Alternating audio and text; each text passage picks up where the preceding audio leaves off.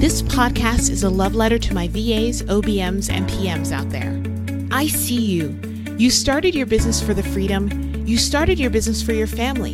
You started your business for a million other reasons that only you know. But you're stuck and you're struggling. Well, no more. Get ready to move. Get ready to grow and learn together. We're here to work through the tech, work through the growing pains, and work towards a business that you can fall in love with over and over again. See that woman over there who's running it like a boss? Let's go ask her how she did that.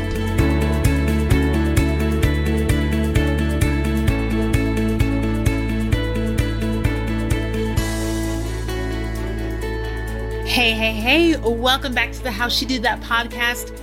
I am so excited because over the next few weeks, we are doing a little series I like to call So You Want to Build an Agency. So if you are already an agency owner, or if you're thinking about becoming an agency owner, these episodes are going to be for you. Now, even if you're just starting, I still want you to listen because you never know where the path will take you, right? So today's episode, we're going to talk about what is an agency model business in the first place.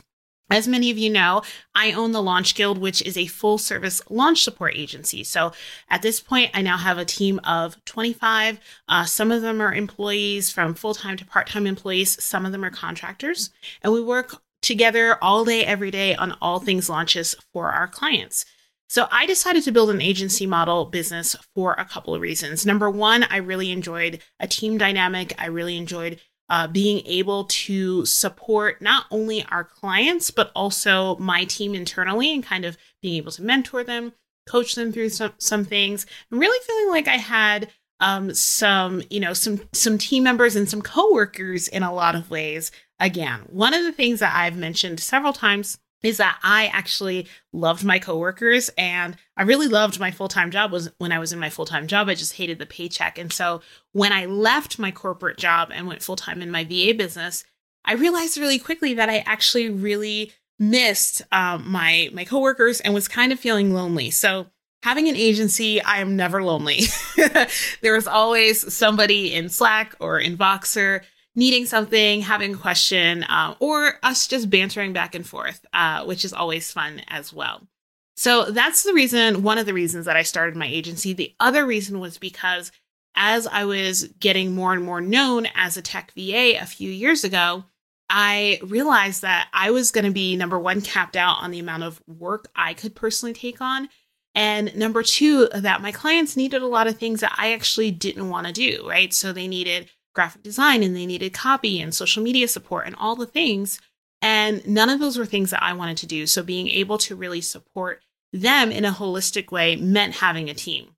So rather than them having to go outside and for every single launch that they had, which I was working even as a tech VA with a lot of coaches and course creators, but having them to go outside for every one of their launches and find those individual people, having a team that can do basically everything that you would need for a launch felt really supportive for our clients and also helped us to be able to create better strategies and better outcomes for our clients as well. So those are some of the reasons why I started my agency. Now let's get into what the heck is an agency. Now, one of the questions that often comes up in my Facebook group in the How She Did That community is an agency the same as having a team? Right? Or having a couple team members? And the answer is no. So here's what I feel like the biggest difference between just having a few team members is versus having an agency model. So in an agency model, you're actually replacing yourself. You are no longer the primary point of contact for most or all of your clients. You're no longer the primary implementer for most or all of your clients. And you're really stepping into the seat of CEO. So think of it in this way, right? I use Starbucks analogies because I love Starbucks. Okay. So if you went into a Starbucks and the CEO of Starbucks was there at the register, right? And you gave him your order, and then he said to Beth in the background and to Tommy in the background, hey, this is the order, right? And then they did the order. That's kind of having a team. He was the middleman. He would be the middleman for that. And then they are actually doing the work behind the scenes, right? Whereas that doesn't happen, right? When you go into Starbucks, There are people working all together to get your order right and everything, but the CEO isn't actually the one taking your order or at the cash register or whatever. He's actually doing the CEO work that also needs to be done within the business. It's very, very similar in an agency model. And this is where I see a lot of people start to get it wrong. With just having a team, which if you want team members and just want team members and don't want an agency model, there's absolutely nothing wrong with that. But I really want the distinction to be understood. When you have a team, you're often the pivot point. You're the middleman for any communication between your clients and your team, for any of the implementation between your clients and your team. And why do I know this and how do I know this? Because that's how I started my agency when I first started. And I really did this the wrong way. So what I mean by that is when I first started my agency, most of my clients they knew that I had team members, but they never met them. They never saw them, right? So they would email me a task. I would tell my team members that task. Then my team members would do the work. I would send an email with the work for approval back to my client. If my client needed corrections or changes, I would then tell the team. Do you see how that slowed things down and I was becoming the bottleneck? Yeah, that's a big problem. The other problem with that is it's not actually a scalable model. So what I mean by that is a lot of times we start our agencies because of the fact that we're only one person who has a finite amount of time that they can work in their business, right? So let's say you want to work in your business 40 hours a week. Once you have enough clients that fill that 40 hours a week, unless you want to work 60 or 80 hours a week, which I hope you don't, then you're capped out. You're capped out on the income that you make. You're capped out on the number of clients that you can support. You're capped out completely. Once you have an agency, that cap increases, right? But if you're doing the model where you're still the pivot point, it all still revolves around how much can you personally do. So what's the difference in an agency? In an agency, you are taking yourself out of that pivot point position in terms of you being the implementer, which means that instead of just there being one you, there could be 5 yous. There could be 5 OBMs or project managers that take on 3 to 5, however many clients each in your agency, right? And then once they've reached capacity, you then hire another OBM or another VA or whatever your agency model is. Do you see how that is scalable? How you could, if you wanted to, eventually have 100 VAs or OBMs or whatever you need for your team. Now, while I'm on the number of people on the team, I want to say this because people tell me this all the time. They say, Tasha, I don't want a team as big as you. And I say, awesome, because I've already built my dream. We're not building my dream anymore. We're building your dream. And if your dream is that you don't want that many people on your team, great. I've seen absolutely amazing agencies with 3 people on the team that have run beautifully and that have made the agency owner some really great income, some really great revenue, been supported for the entire team and felt really good for everyone. And I will also tell you that I used to be that person who said, I never want a team of 25. I never want a team of over 10, I used to say all the time. But I can tell you right now in this moment that my agency feels so much more supportive with having a team of 25 and feels so much easier with having a team of 25 than it ever did with having a team of 3. And a lot of that is around the processes we now have in place. It's around the checkpoints we now have in place. We now have a leadership team so that everybody's not coming to me with questions, right? They have a direct report that is not me. And so I'm really able to step into what is truly my zone of genius. And that's being the CEO of the Launch Guild. That's not being a primary implementer for the Launch Guild and for our clients. So with that, I want to caution you that creating an agency is not an overnight thing. It definitely takes time. It definitely takes planning. And sometimes it feels harder rather than easier. And one of the reasons why is because people who own agencies and are the most successful at them are often hire quick starts. And what that means is that we just want to get the ball rolling, right? We want to get things done. We want to stay on top of it. And so a lot of times it feels easier for us just to do it ourselves. And we have to eliminate that. We have to pause that and slow everything down so that we can build our business and our agency foundations the right way, right? I always talk about no matter whether you're in the start phase of your business, the growth stage, or the scale, there's going to be a new foundation that needs to be built in order for things not to fall down, to topple down, and to crumble. And when you're getting to that agency piece, it's so important that you're building the leadership infrastructure, the systems and the process infrastructure. And if you are constantly in the way of that by saying, I just want to do it myself because it'll be easier, it'll be faster, you're never going to get to the other side. And let me just tell you, that other side feels absolutely amazing.